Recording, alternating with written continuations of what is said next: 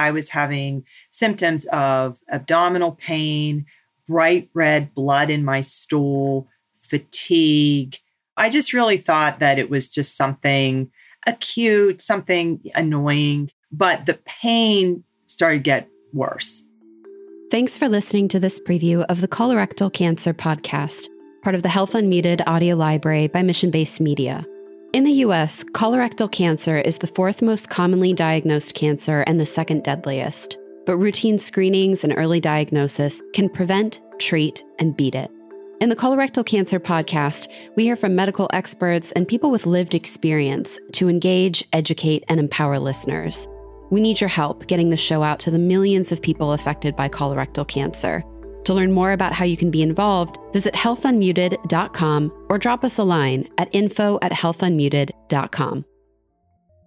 You may have heard colorectal cancer referred to as colon cancer, although they're slightly different. So in the first episode of the series, we explain exactly what colorectal cancer is.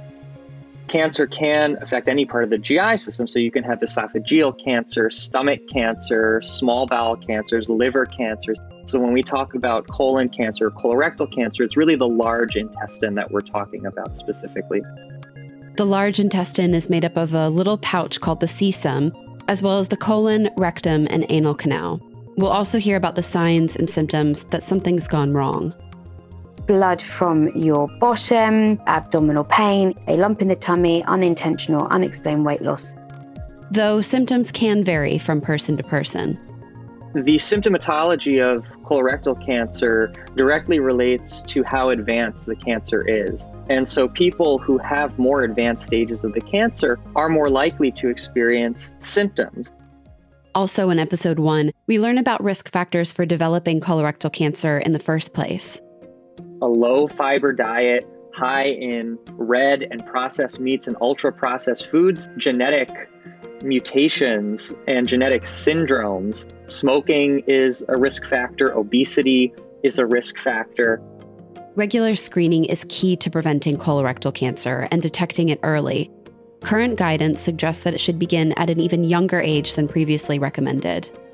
Historically, colonoscopy has been regarded as the gold standard because it is both diagnostic and potentially therapeutic. The current GI Society agree that 45 is now the age to start screening for colorectal cancer. So in episode 2, we talk about diagnosis, including the tools available today and the emotional impact of hearing the words, "You have cancer." The GI, once he got the colonoscopy going and he got the scope in there, he encountered a tumor so large in my rectum that he had to abort the procedure. I looked at the screen and he put in the colonoscope and I saw the cancer. And I looked at him and his eyes came up and he looked at me. And in that second, I knew. And the whole world changed. Treatment for colorectal cancer depends on several factors, and it usually involves surgery. If the cancer is localized, we've caught it early, then localized resection, we're able to just take out the tumor and it shouldn't have spread anywhere else. Depending on how advanced the cancer is, patients may also need to undergo chemotherapy and radiation. The treatment was harsh. You go to chemo all day. You're there from 9 in the morning until 2 o'clock in the afternoon. There are these newer therapies like immunotherapies that we can use that look for specific mutations in the patient's tumor type. In later episodes, we also talk about lifestyle changes that can help survivors and people living with cancer stay as healthy as possible. I sat with the oncologist and he said that exercising regularly would decrease my risk of recurrence as much as the chemotherapy would.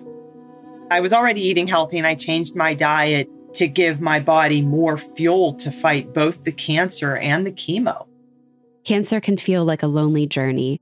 So throughout this mini-series, we not only share real-life stories from survivors and expert information, we also provide resources to get additional support that may help you or someone you love. There are some excellent advocacy organizations and support groups. I definitely felt the unfairness of it all. And I wanted to know I wasn't alone in this, and I'm not. And if you're listening to this, know that you are not alone.